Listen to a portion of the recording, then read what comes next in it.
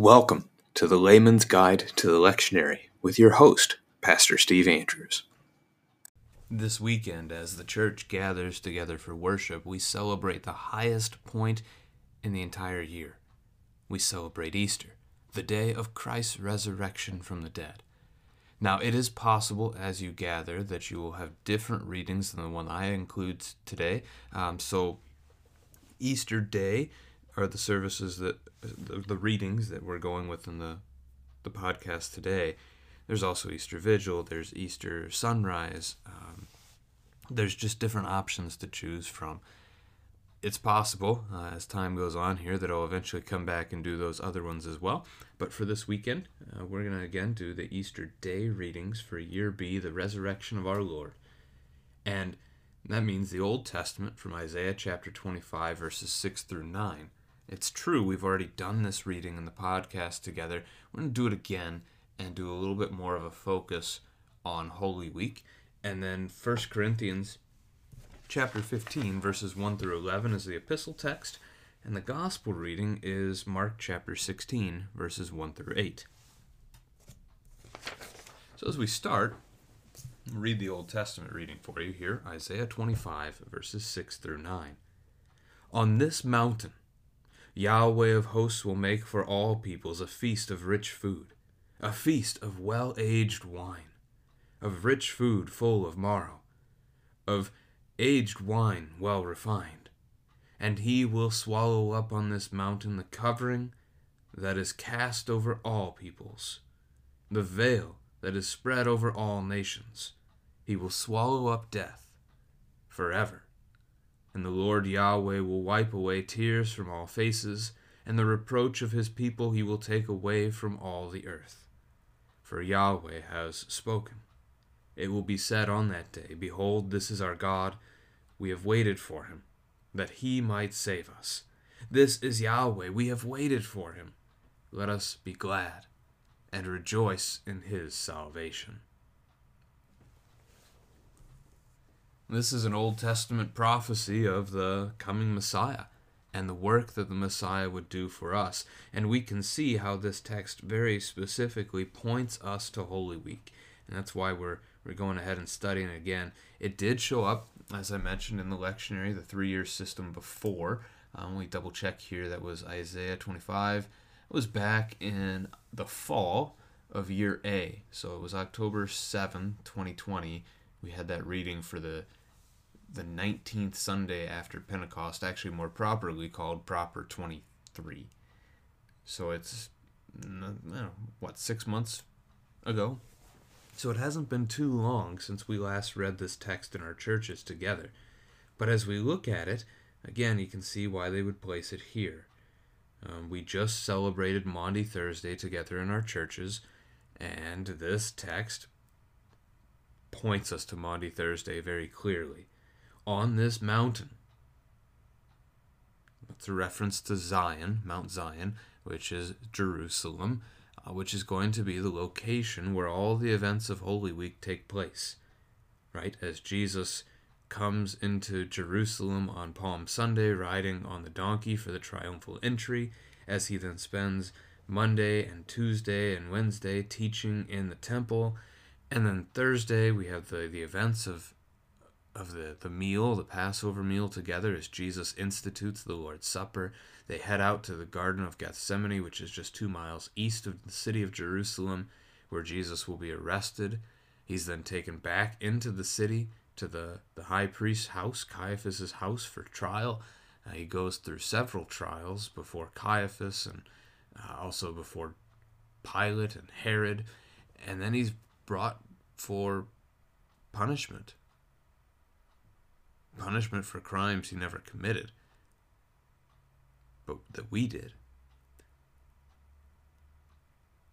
And then he goes to the cross for the crucifixion, which is going to be just outside the city gate in Jerusalem, and then he's buried there as well before he rises from the dead on Sunday morning.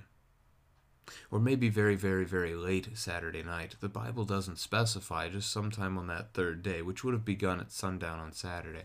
Sometime in that day, Jesus rose from the dead. And we know it happens before the women head out to the tomb very early in the morning, as we're going to see in our gospel reading together. So everything of Holy Week happening there in that city of Jerusalem on this mountain. Now, what is Isaiah talking about? What's this prophecy getting at happening on this mountain? Well, let's look at that specifically. So, Yahweh of hosts, the Lord of hosts, as your English Bible puts it, Yahweh of armies would probably be the best way to translate the Hebrew. So you've got the divine name, who God is, and then He is the head of angel armies. And what's He going to do? He's going to make a feast. This is the great King of heaven and earth, and He's making a feast, and He's making it for who? For all peoples. Now that people word in the Hebrew is am, which is the Hebrew word for people, ethnic group, nation, that kind of thing. This would be a place that the Christian might go to make the argument, the case that Jesus' death was unlimited in scope. It was not just for the elect, but that it was indeed for all peoples, all nations. The gospel is going to be proclaimed to all nations, to all peoples. And so what is He making for all nations in this prophecy? A feast. And not just any feast either. It's a feast, the best of the best. Rich food full of marrow. It's going to get repeated twice, right? Well, I guess repeated once. It's marrow, not bone marrow, but another definition is the choicest of the food. I mean, this is the best of the best stuff money can buy. Your wine is then well aged, well refined. Again, the best of the best that you could buy. And this feast is twofold in its reference, actually. Again, we're talking about this in the context of Holy Week, so don't miss the feast you just celebrated together on Maundy Thursday. And that perhaps you're going to celebrate together here on Easter. I don't know of any churches that celebrate the Lord's Supper together on Good Friday. At least not off the top of my head. I suppose some could. But Maundy Thursday's institution of the Lord's Supper is what we want to have in mind first. Now, again, this is twofold, but let's look at it from the Lord's Supper perspective first. I mean, rich food, well-aged wine. We talk about bread and wine in the Lord's Supper, but we know that bread and that wine is so much more than just ordinary bread and wine, because when it is attached to the word, the instruction of our Lord and Savior Jesus Christ, it is now somehow, and that's beyond our understanding, it is now somehow more than simply bread, more than simply wine. It is the very body and blood of our Lord and Savior Jesus Christ. This is my body. This is my blood. The best of the best that money could buy, and guess what? You can't buy this. That strikes up connection to Isaiah 55. I should have looked that one up, but I wasn't thinking about it. So here, let me turn to Isaiah 55 in my Bible real quick. And just thinking of the words of this very same prophet as he's going to invite us to the feast. So Isaiah 55 starts with these words. Come, everyone who thirsts, come to the waters, and he who has no money, come buy and eat. Come buy wine and milk without money and without price. Why do you spend your money for that which is not bread, and your labor for that which does not satisfy?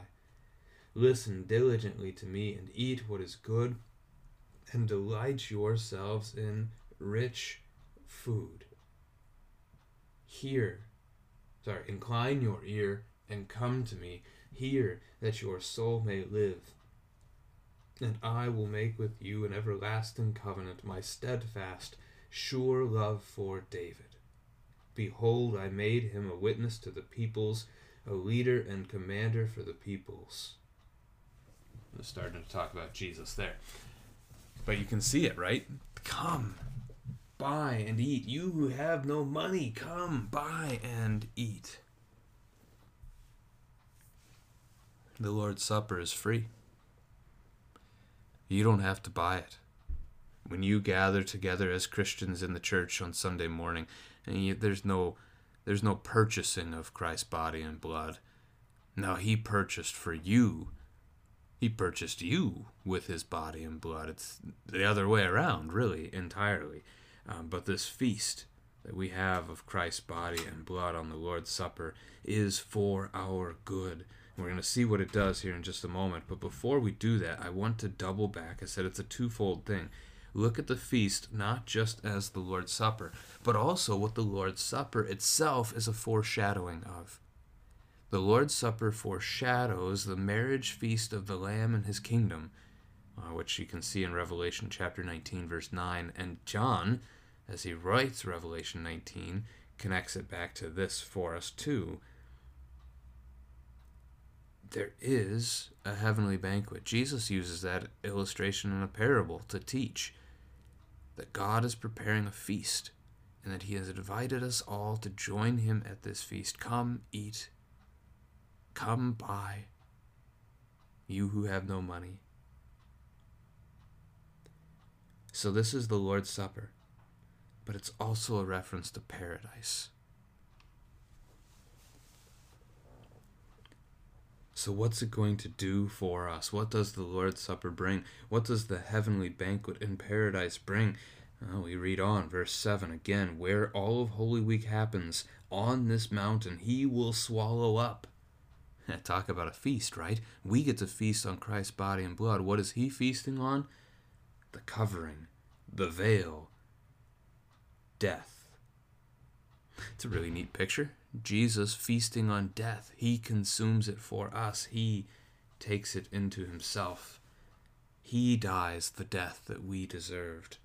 He's going to swallow up. He's going to eat and consume the covering that was cast again over all peoples. Everyone is plagued by sin and by death.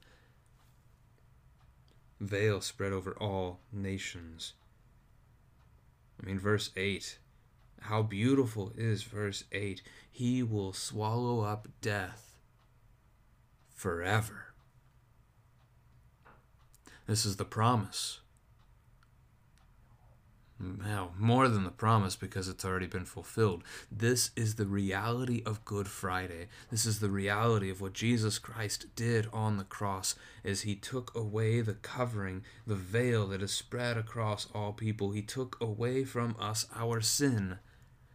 And by his resurrection on the third day, on Easter morning, the day that we celebrate together as the church this weekend, he has swallowed up death forever. That connects us to, I believe it's 1 Corinthians 15, that death is the last enemy to be defeated. But even death itself has been swallowed up forever by Jesus. He has defeated it. And he will raise us from it on that final day. And so you can begin to see, again, both the Holy Week account here, but also paradise, right? There is no death in paradise. There is no covering in paradise. There's no veil over us in paradise. It has been swallowed up. It is gone because of what Christ did that week in Jerusalem. Now we know, as verse 8 continues, that Yahweh will wipe away tears from all faces, that paradise has no more sorrow. It has no more suffering. It has no more death. The reproach of his people he will take away from all the earth. Now I don't want to use that word tempting. We might want to read that verse as being about our life now. The reproach of his people. The Lord Jesus himself said that as the world hated him, the world will hate us. And we're seeing that more and more in a culture that is turning away from Christianity, that is giving itself over to secular ideas left and right, that there is a reproach of God's people, that there is a hatred for the things of truth from God's word. But that's not what this is talking about. I mean, it's true that won't be there anymore, but when God here says in verse 8 that he is going to take away the reproach of his people from all the earth, it's a reference to our sin. And he has taken our sin away. What a beautiful thing it is that Christ has done for us. And so there you have verse 8 finishing, Yahweh has spoken. And thus it is. What Yahweh says goes. The illustration that we use sometimes with families or children on this is to think of the umpire in a baseball game. When the runner is running to first and it's a close play at the bag, as he slides in there trying, you don't usually slide into first, as he sprints past first trying to beat it out, the ball hits the glove, the foot hits the bag. The crowd is convinced the runner is safe, but the umpire yelled out. And so it is.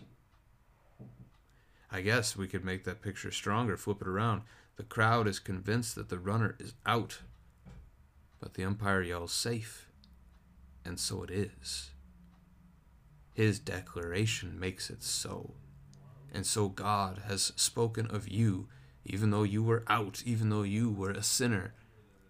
He has declared it to be the opposite. He has declared that you are safe, that you are His, that you are whole and alive, and because He has said it, it is true. Just as you think of His creation, when He spoke, things happened. When He said, "Let there be light," there was light. When He said, "Let there be a separation between the water from the water," suddenly you had the sky and the heaven. And all these things happened simply because He spoke and they listened. Creation does what God speaks. And so it will be. Verse 9, "This then is what we say. Behold, this is our God. We have waited for Him, that He might save us."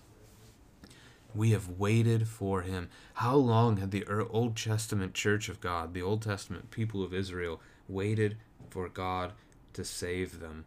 Well, off and on for hundreds of years, right? But this goes all the way back to the Garden of Eden, as Eve takes the fruit, as Adam takes the fruit and abandons his wife, and they eat together against the Lord's command, and they bring death into creation.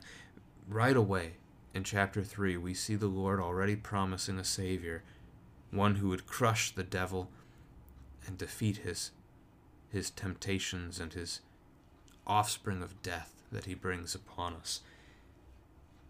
We have waited for Him. So the Old Testament church really then was waiting for, by the time this is written, a good 3,500 years, that He might save us. And we now, even still, we've been waiting a good 6,000 or more years that He might save us. And so as we think of Matthew chapter 1, when the angel Gabriel comes to announce to Mary and to announce to Joseph that there is a child within her, that she is going to give birth, and that they should name the Son Jesus, because He will save His people from their sins. Jesus is the Greek. It comes from the Hebrew name Joshua, which would be pronounced Yeshua, and it means He saves. That He might save us. We have waited for Him. We have waited for the Messiah, the Christ, for the baby Jesus, and then we turn and we say, "This is Yahweh." We have waited for Him. This babe in Bethlehem, this one that we now celebrate, who is lifted up upon the cross, this one whom we now celebrate as having risen from the dead and broken the bonds of death forever, we have waited for Him. This is Yahweh. Yahweh of armies, who has prepared for us a feast. Let us be glad and rejoice in His salvation. As we look to continue then with our epistle reading, we go to 1 Corinthians chapter 15, verses 1 through 11.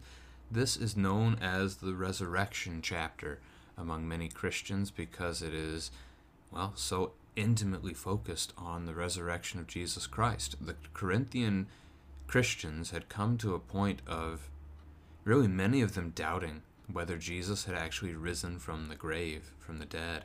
And we don't get to that point in the text where Paul really refutes that teaching them. I mean, he says some of the words here in the text we'll have today, like "you've believed in vain" is one example, but he very much so spells that out in the next couple of paragraphs. So if you want to see that argumentation, go ahead and read onward after you've finished listening to the podcast today. It's, again, a great chapter that shows the sheer value, the sheer importance of the resurrection to the Christian. If Christ has not been raised, our faith is in vain. But in fact, Christ has been raised from the dead. And so we are not left to shame. Now, again, 1 Corinthians chapter 15, verses 1 through 11. And this is broken up into a very short paragraph and then a longer one. So we'll do verses 1 and 2 first.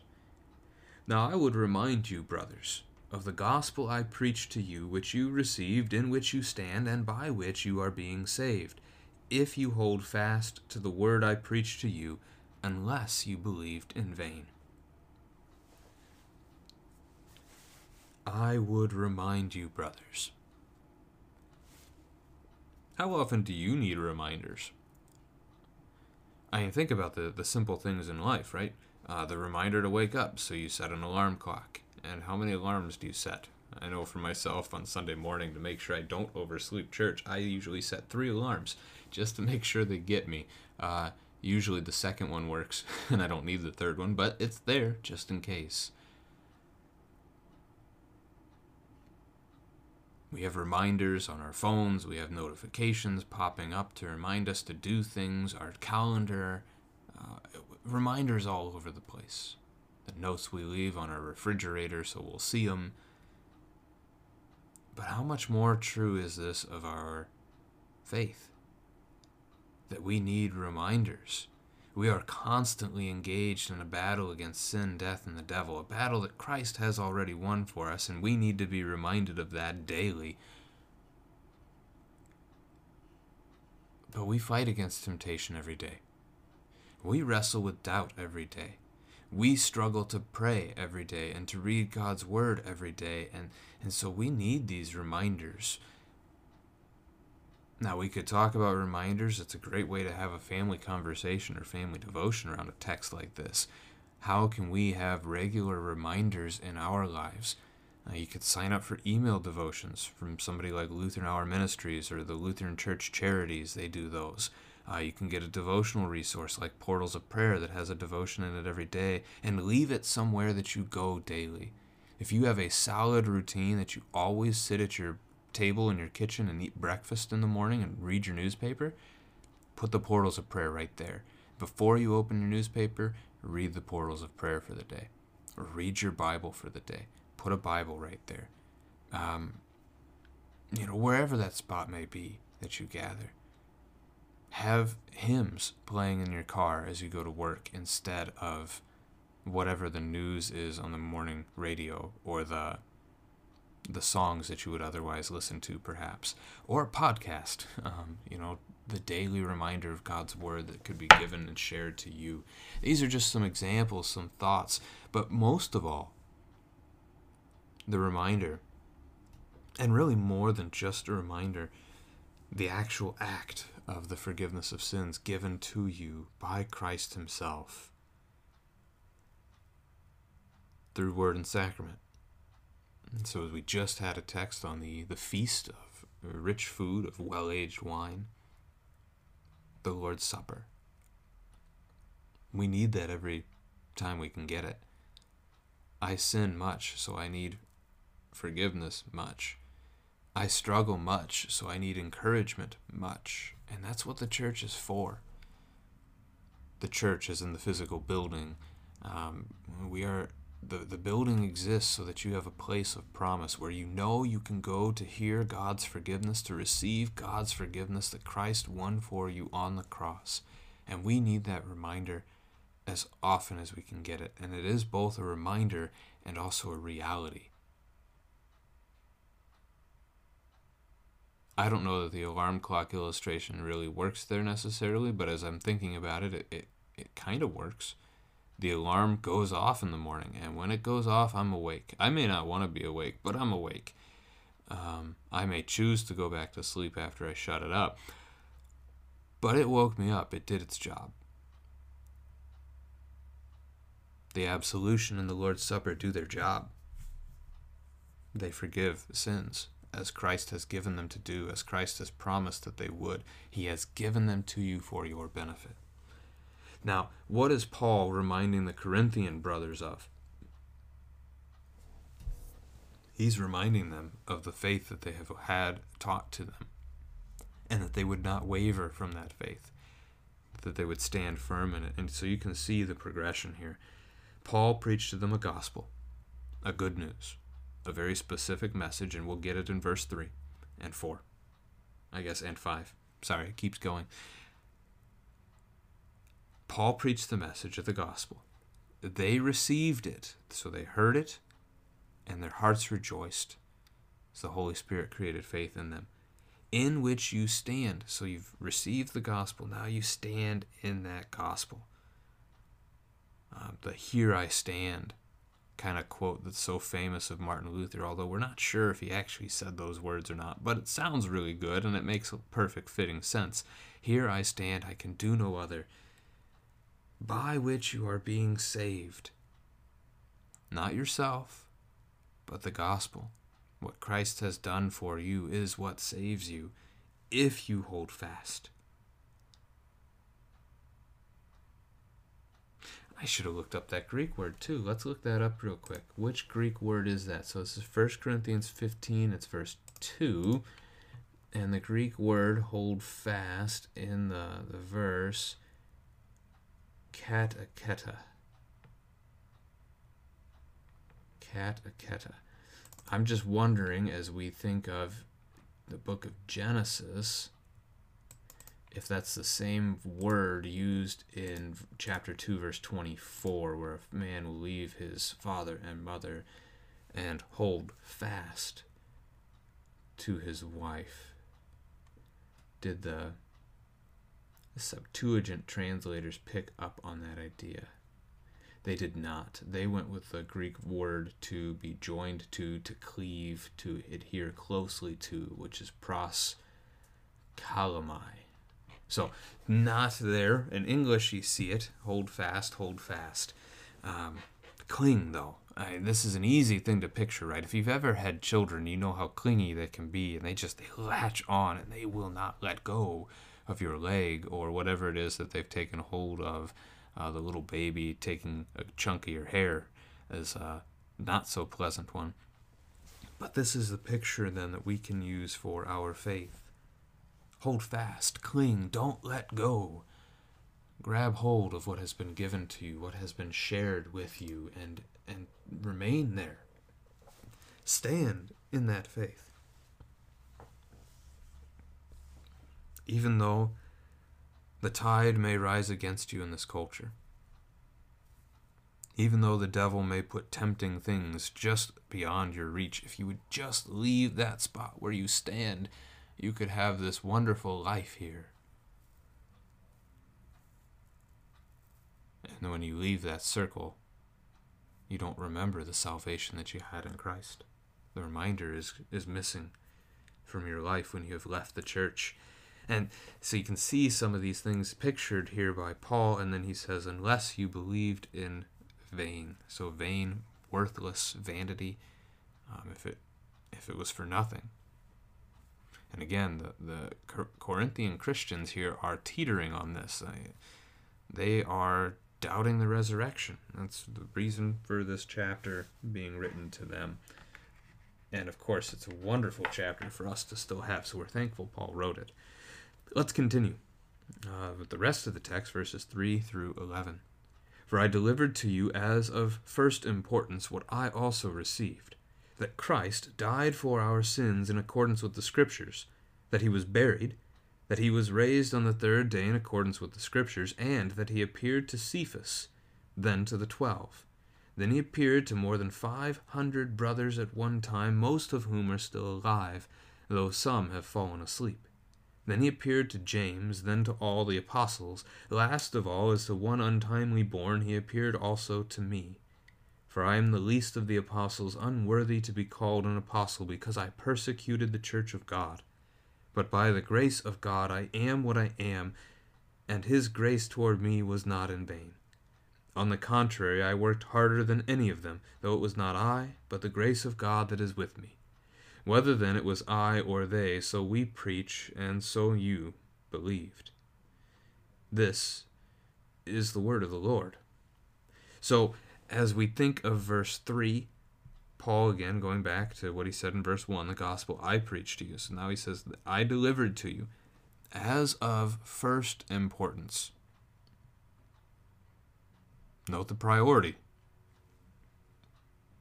The gospel of Jesus Christ is not second or third or fourth or 15th. It's first. There is nothing more important in this life, in this world, than the gospel. And how we lose sight of that each and every day. Stunning. This is the thing that matters. If you lose everything, you get fired from your job, you lose your house to foreclosure, your body becomes brittle and frail, and you come to the point of death. If you still have the gospel, you still have paradise. That cannot be taken away from you. The feast of rich food, of well-aged wine still awaits you. And that's a glorious thing. It's a beautiful thing that we have from our Lord and our Savior, from Jesus Christ. Now, that doesn't mean that we necessarily wish to have all that bad stuff happen to us, but again, first importance. The other things don't really matter. Gets us to the very simple instructions of Jesus in the New Testament that life is about two things: love God, love your neighbor. I don't have to have a home to love my neighbor. But if I have a home, that does give me additional ways that I can love my neighbor, right? I can bring them into my house. I can serve them dinner, showing hospitality. I can give the neighbor who's lost their home a place to live and to stay, whether it's temporarily or if we're just going to merge our households together and become a larger family. And you don't see much of that in American culture, but it has been a part of cultures around the world for a very long time, that idea of hospitality. And that's just one example. First importance, what I also received. Now, Paul is going to list off 4 things that are in this reception of his. Here's the gospel that he proclaims and preaches to them. Christ died for our sins. He was buried, that's second. Third, he was raised on the 3rd day. And fourth, in verse 5, he appeared. So, died, buried, raised, appeared. Those 4 words are what Paul is focusing on here.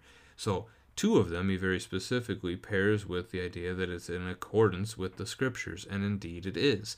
Jesus himself predicted it several times, and his disciples never believed him, at least not until after it had happened. And at that, they only believed him after the resurrection had happened, and they were still puzzled by it. But it all comes together at Pentecost for them. Anyway, Christ died for our sins. What a beautiful picture. And that's Good Friday of Holy Week as you gather together with your church again. So you've celebrated the Old Testament text in a sense with Maundy Thursday. You've celebrated the epistle text here as we think of both Good Friday with that verse, but also of the whole of it with Easter as well. Because again, it doesn't stop with his death and his burial, which are the first 2 things. He died that we would be forgiven. Then he was buried, and he was raised. All of that's prophesied in the Old Testament. All of it's said by Jesus himself in the New Testament. And it all comes to be. His death forgives our sins. His resurrection gives us life. And then he appeared. And Paul's going to spend several verses unpacking these appearances for us. What is the purpose of noting that Jesus appeared? Now it presents to us eyewitnesses. If you don't believe, if you're doubting, if you're struggling to think that Christ could have possibly risen from the dead, here are some people you can go and talk to. Jewish culture at the time held that something that was testified to by 2 or 3 witnesses was to be taken as credible. This is why when they were trying Jesus on Good Friday, they were trying to find witnesses that would testify against him, and they couldn't find witnesses that agreed. That's an important detail. So Caiaphas eventually, in questioning Jesus, gets him to say that he is the Son of Man, the Son of God, who will be seated at the right hand of power, and then that's enough for them to accuse him together of blasphemy. They've all heard it, so now they have their witnesses. What more testimony do we need? It wasn't blasphemy, it was truth, but they had their witnesses. So the resurrection appearances, the post-Easter appearances of Jesus, are for the purpose of the faith of his church, that they would be able to receive this testimony, that their faith would be strengthened, and that they would go out and share that gospel, that good news. Did he need to appear? It's an interesting question. I guess in a sense, yes, he did, because he promised he would. And so he had to keep his promise, right? He tells them, and we're going to cover this in the gospel account, but he tells them that after he is risen from the dead, he will appear to them in Galilee. He will go before them into Galilee, and they're to meet with him there. So, yeah, there has at least a need for some appearance because of something like that. Now, who does he appear to? And Paul is going to give us a list. He starts with Cephas. This is Peter, Simon Peter, the rock. That's an interesting pop cultural connection.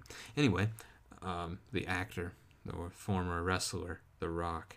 Cephas is Aramaic for rock, whereas Petros is Greek for rock, and that's why we normally call him Peter. But both names refer to the same. So he appears to Peter, then he appears to the 12, then he appears to more than 500 brothers at one time, most of whom are still alive. Why would he say that? Again, the Corinthians are doubting that Jesus rose from the dead. So you have trouble believing this? He appeared to all of these people, and most of them are still living. Go ask.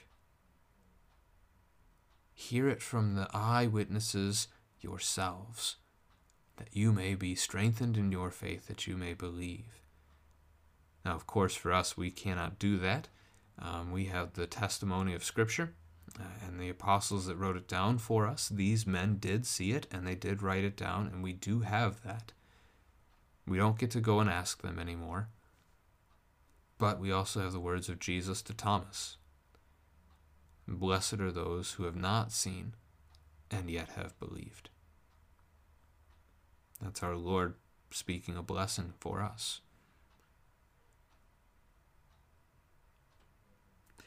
Some have fallen asleep is a reference, the New Testament reference to death. So some of those 500 brothers, by the point Paul is writing 1 Corinthians, a couple of decades later, some of them have died, but not all of them. In fact, not even the majority of them. Most of them are still alive, according to Paul. Verse 7, he appeared to James. This is James, the blood brother of Jesus, the one born of Mary and Joseph after Jesus. One of those brothers who does not believe the gospel, who doesn't believe Jesus is the Messiah probably until this. Right? We see the Holy Family, if you still want to call them that, in the Gospels, not believing. And Jesus is in a house, and a crowd has gathered around him, and he's teaching, and he's healing, he's doing all kinds of the stuff that he's come to do, and his mother and his brothers show up to take him away because they think he's gone crazy. They want to get him out of there. And Jesus looks around to the crowd, and he says that they are his mother and his brothers and his sisters, all those who do the will of his Father in heaven. That's James, the brother of Jesus. And so here we now see that Jesus has appeared to him after he was crucified, after he has been raised from the dead, and then he appears to the apostles again. that James, that brother, is going to go on to be the head of the church in Jerusalem for probably a couple of decades. It would be at this time. So there's another reference that they can go and ask. Verse 8, last of all, as to one untimely born. It's the Greek word there is in reference to a miscarriage. A baby that comes when it's not supposed to come.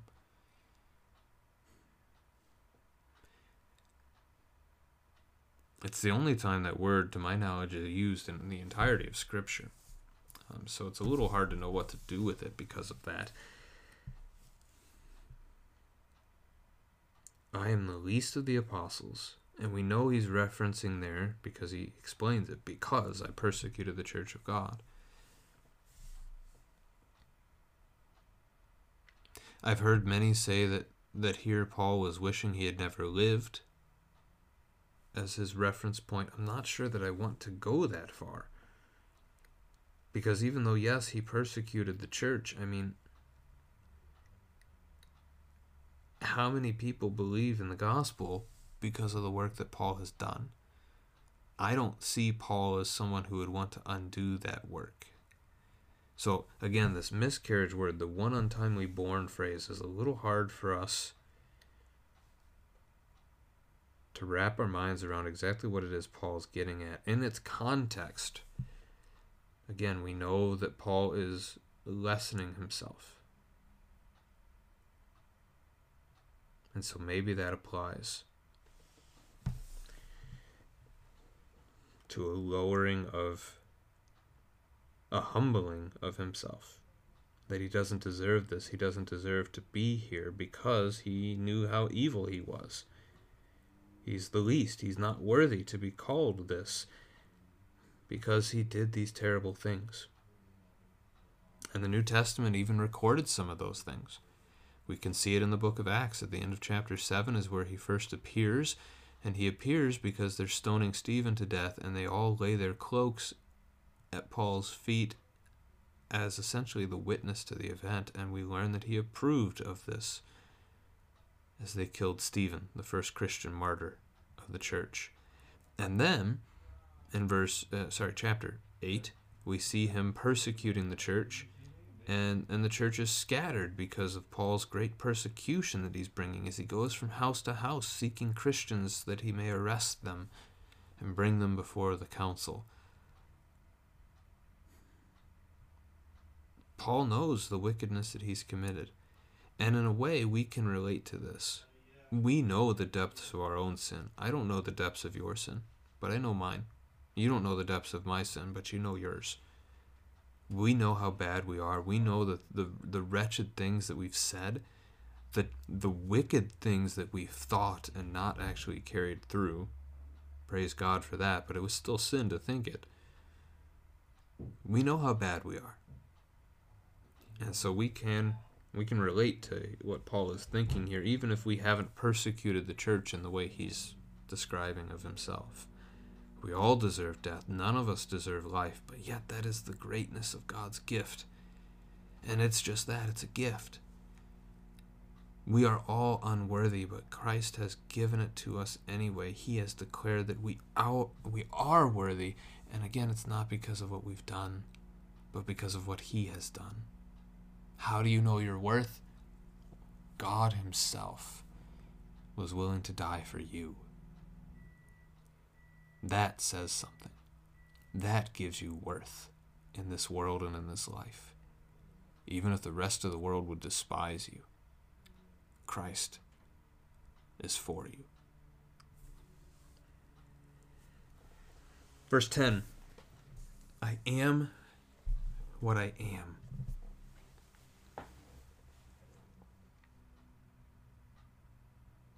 A broken sinner, forgiven, redeemed, baptized, saved, sent.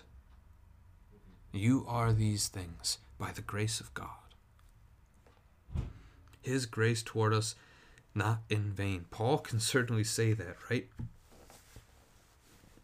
It's a twofold reference again. It refers to the faith that Paul has, God's grace toward him was not in vain. Paul is saved. But it's also beyond that. It refers to the salvation that has found its way to so many new churches in the course of Paul's missionary journeys throughout Galatia and Asia and Mysia and Macedonia and Achaia, as he travels again and again and again, and he plants churches, and he goes and he visits those churches, and he encourages them again and again. The grace given to Paul multiplied, just like the fruit in the parable, as Jesus talks about. Which parable is that? The parable of the sower. Maybe Matthew 13, where Jesus says that the seed that fell on good soil, it grew, it produced 30-fold, a 60-fold, a 100-fold. It would be incredible if we could all produce 30-fold. Imagine if every Christian shared the gospel with 30 people. What impact that would have on this world. Paul did significantly more than that, and we can rejoice at that as the church. We don't have to ask this question really, but where would the church be otherwise? This is how the Lord chose to work.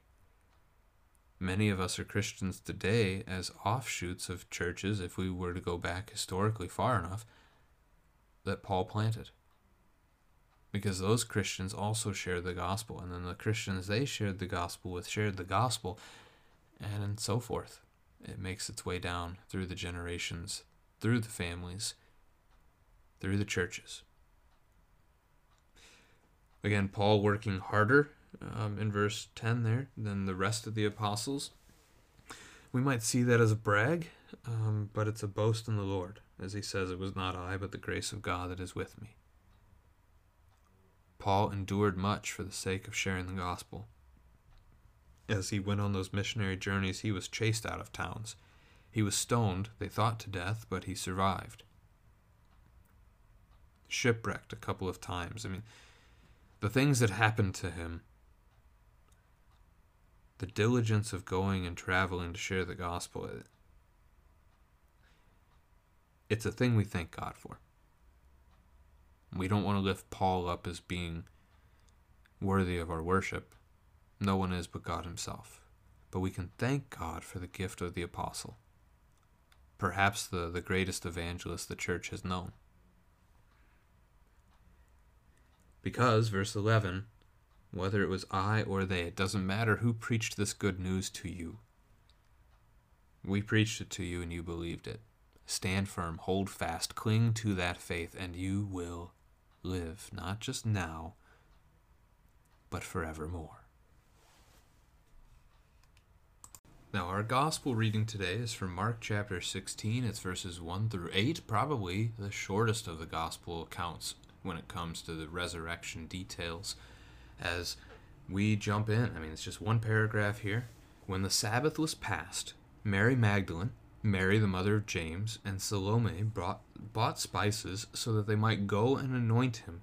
And very early on the first day of the week, when the sun had risen, they went to the tomb.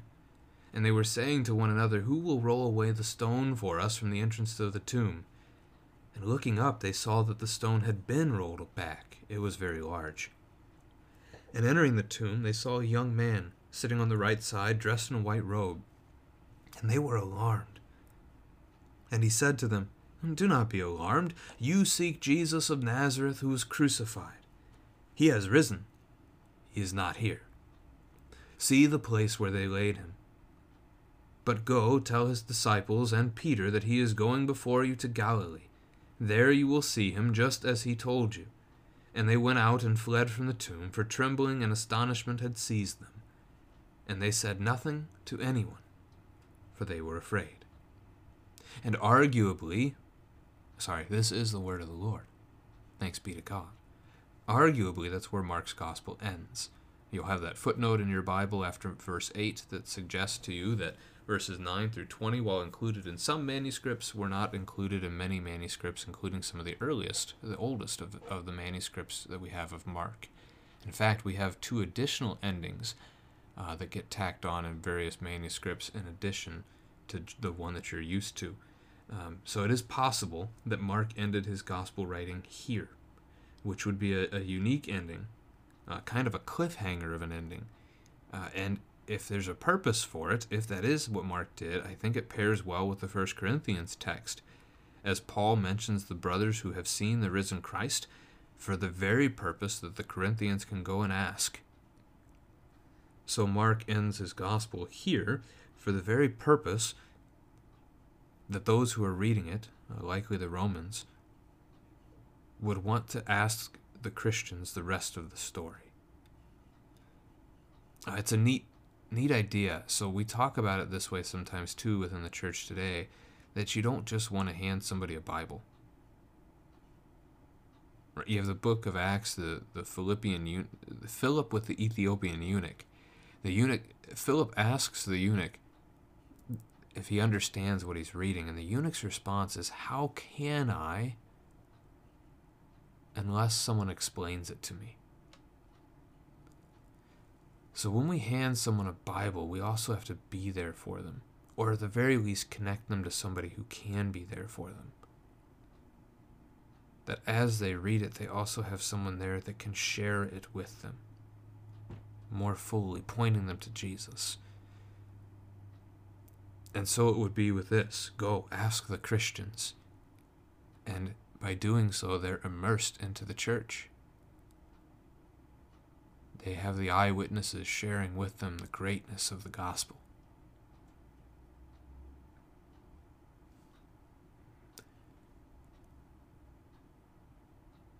For those of you concerned about the authority of Scripture, the inerrancy of Scripture, hearing that verses 9 through 20 as you look at your Bible may surprise you, that they may not have been written by Mark. And for this, I'm going to point you to the famous atheist scholar, Bart Ehrman, who made his living on a book called Misquoting Jesus. It really put him on the map. Bart Ehrman was a biblical scholar who didn't believe, a student of, was it Bruce Metzger? Anyway, he writes this book, claims that the New Testament is filled, just the New Testament, filled with 300,000 errors. We're safe, we're comfortable today admitting it's more than 400,000 errors because we found new manuscripts since he wrote Misquoting Jesus. Not new, but we have found additional manuscripts with the work of archaeology, and that's a benefit. Anyway, Ehrman in that book builds up this case that has a lot of people convinced that the Bible can't be trusted, that it's not really what the original people wrote, and that it's just a sham. But then in the appendix, he goes on to admit, because nobody reads an appendix, he goes on to admit that 98.5% of the words of the New Testament we can know for certain are the original words written down by the apostles. The only words that we cannot know for certain from the manuscript evidence that we have available to us, Mark chapter 16, verses 9 through 20, and I'm blanking on the exact versification. The other one is John, and it starts at the end of chapter 7, and it's the beginning of chapter 8, the account of the woman caught in adultery, where Jesus says, "Let him who is without sin throw the first stone." That account shows up not just there, but sometimes it doesn't show up there, and it shows up elsewhere in John's Gospel, and sometimes it even shows up in Luke's Gospel instead. So those are the two chunks, and they're small chunks, of the New Testament that we just aren't sure if they're original to Mark and to John.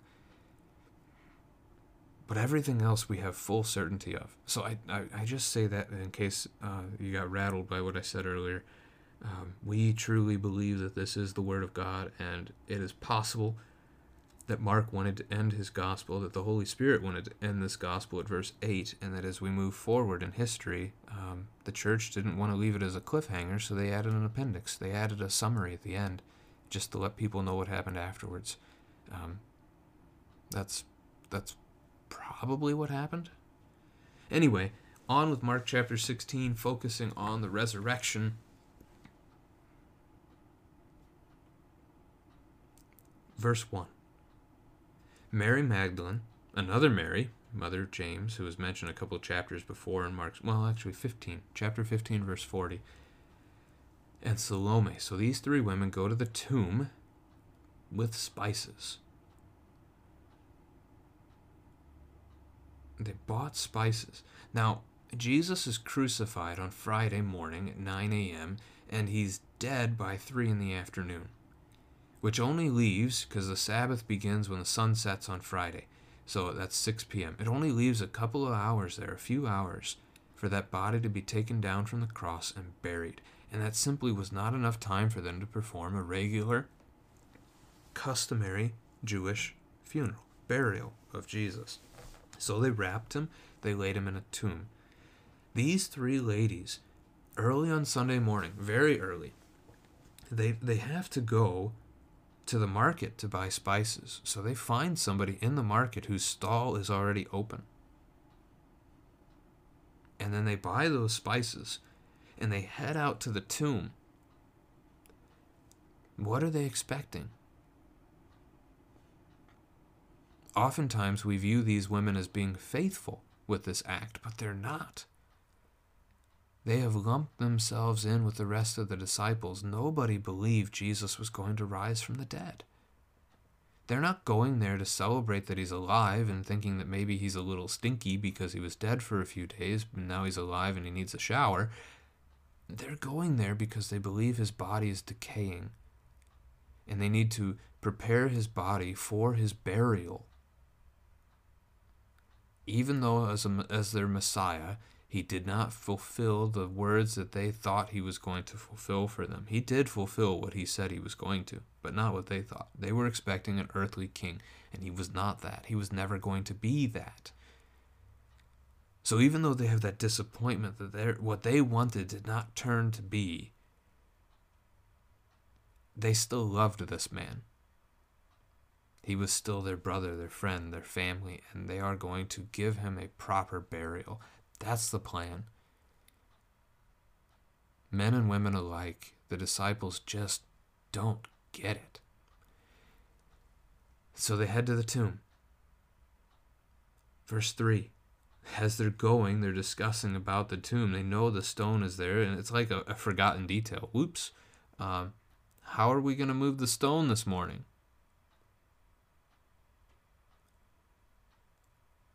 I forget which gospel account it is. I feel like I've read somewhere that Joseph of Arimathea could move that stone by himself. So a strong man, I guess. These ladies did not believe they could do it, and so they're wondering who's going to move it. But when they get there, verse 4, it's already rolled away. It's already gone. And as they go into that tomb, they see a young man sitting there in a white robe. That's a cue from Scripture, a clue for you that you should think angel here. The other clue is that they were alarmed, and the very first thing he has to say to them is, "Do not be alarmed." Also translatable, afraid. Angels almost always say those words when they first appear to people in Scripture, which should probably tell us something about their appearance. It's not the hallmarky kind of appearance that we get used to seeing in pop culture references to angels. These beings are incredibly strong,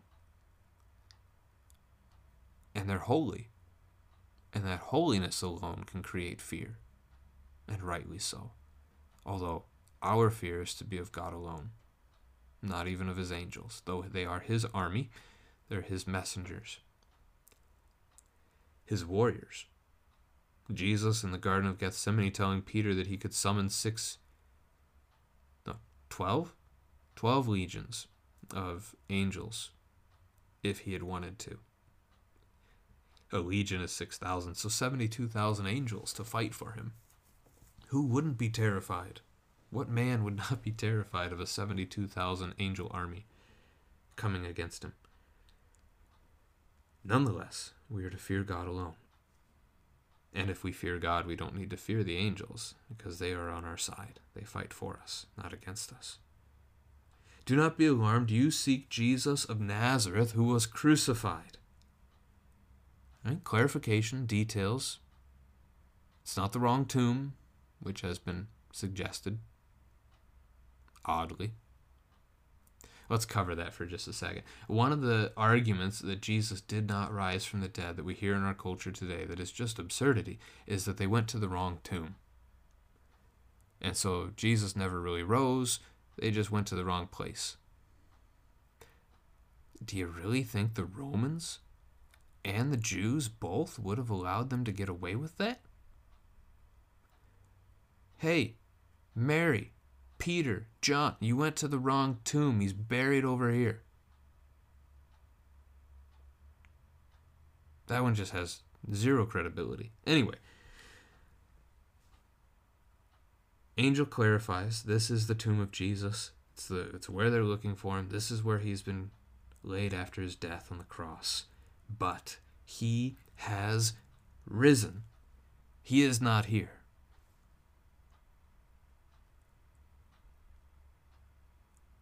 I've got those words bracketed here in my text because it's just, that's the key phrase in the whole passage. He has risen. He is not here. He has risen is of great importance because it means death could not hold him, which means he is who he said he is. He is the Son of God. He is the Savior of the world. And because death could not hold him, this is Paul's argument in 1 Corinthians 15, it cannot hold you. And that is beautiful.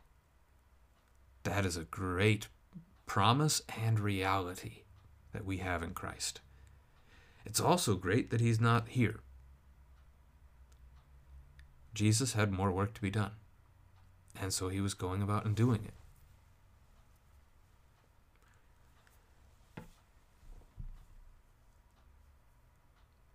This kind of language gives the church their early greeting that they used with one another. Christ is risen. I'm going to break Lenten tradition here. He is risen indeed. Hallelujah. And those are words that Christians would speak to one another as a greeting. So, you see each other in the marketplace. Christ is risen. He is risen indeed, brother. Imagine greeting each other that way today. How neat would that be? I guess for church tradition's sake, you'll have to wait until Sunday to greet one another that way, but you know what I mean. We've buried the hallelujah until we come out of the season of Lent in just a few days. Tell his disciples and Peter highlighted here, that he's going before you to Galilee. And this is what Jesus said, so just as he told you, this is what Jesus said back in chapter 14, verse 28, that after he had risen, which they seem to miss every time he prophesied that to them, after he had risen, he would go before them into Galilee, and that they would find him there. So the angel reminds them, see, connection to 1 Corinthians 15:1. The angel reminds them of this promise, and they are to go to see Jesus in Galilee. The women fled from the tomb. They were trembling. They were astonished. I mean, just imagine the emotion that they would have had at the time. Again, the guy they thought was going to be their earthly king and set up this great kingdom for them, gone, dead, crucified by the Romans. And yet, here they are a couple of days later learning from an angel, no less, that he's no longer dead, that he's risen from the dead. So much disappointment, so much doubt, so much concern, now mixed with so much joy, so much amazement.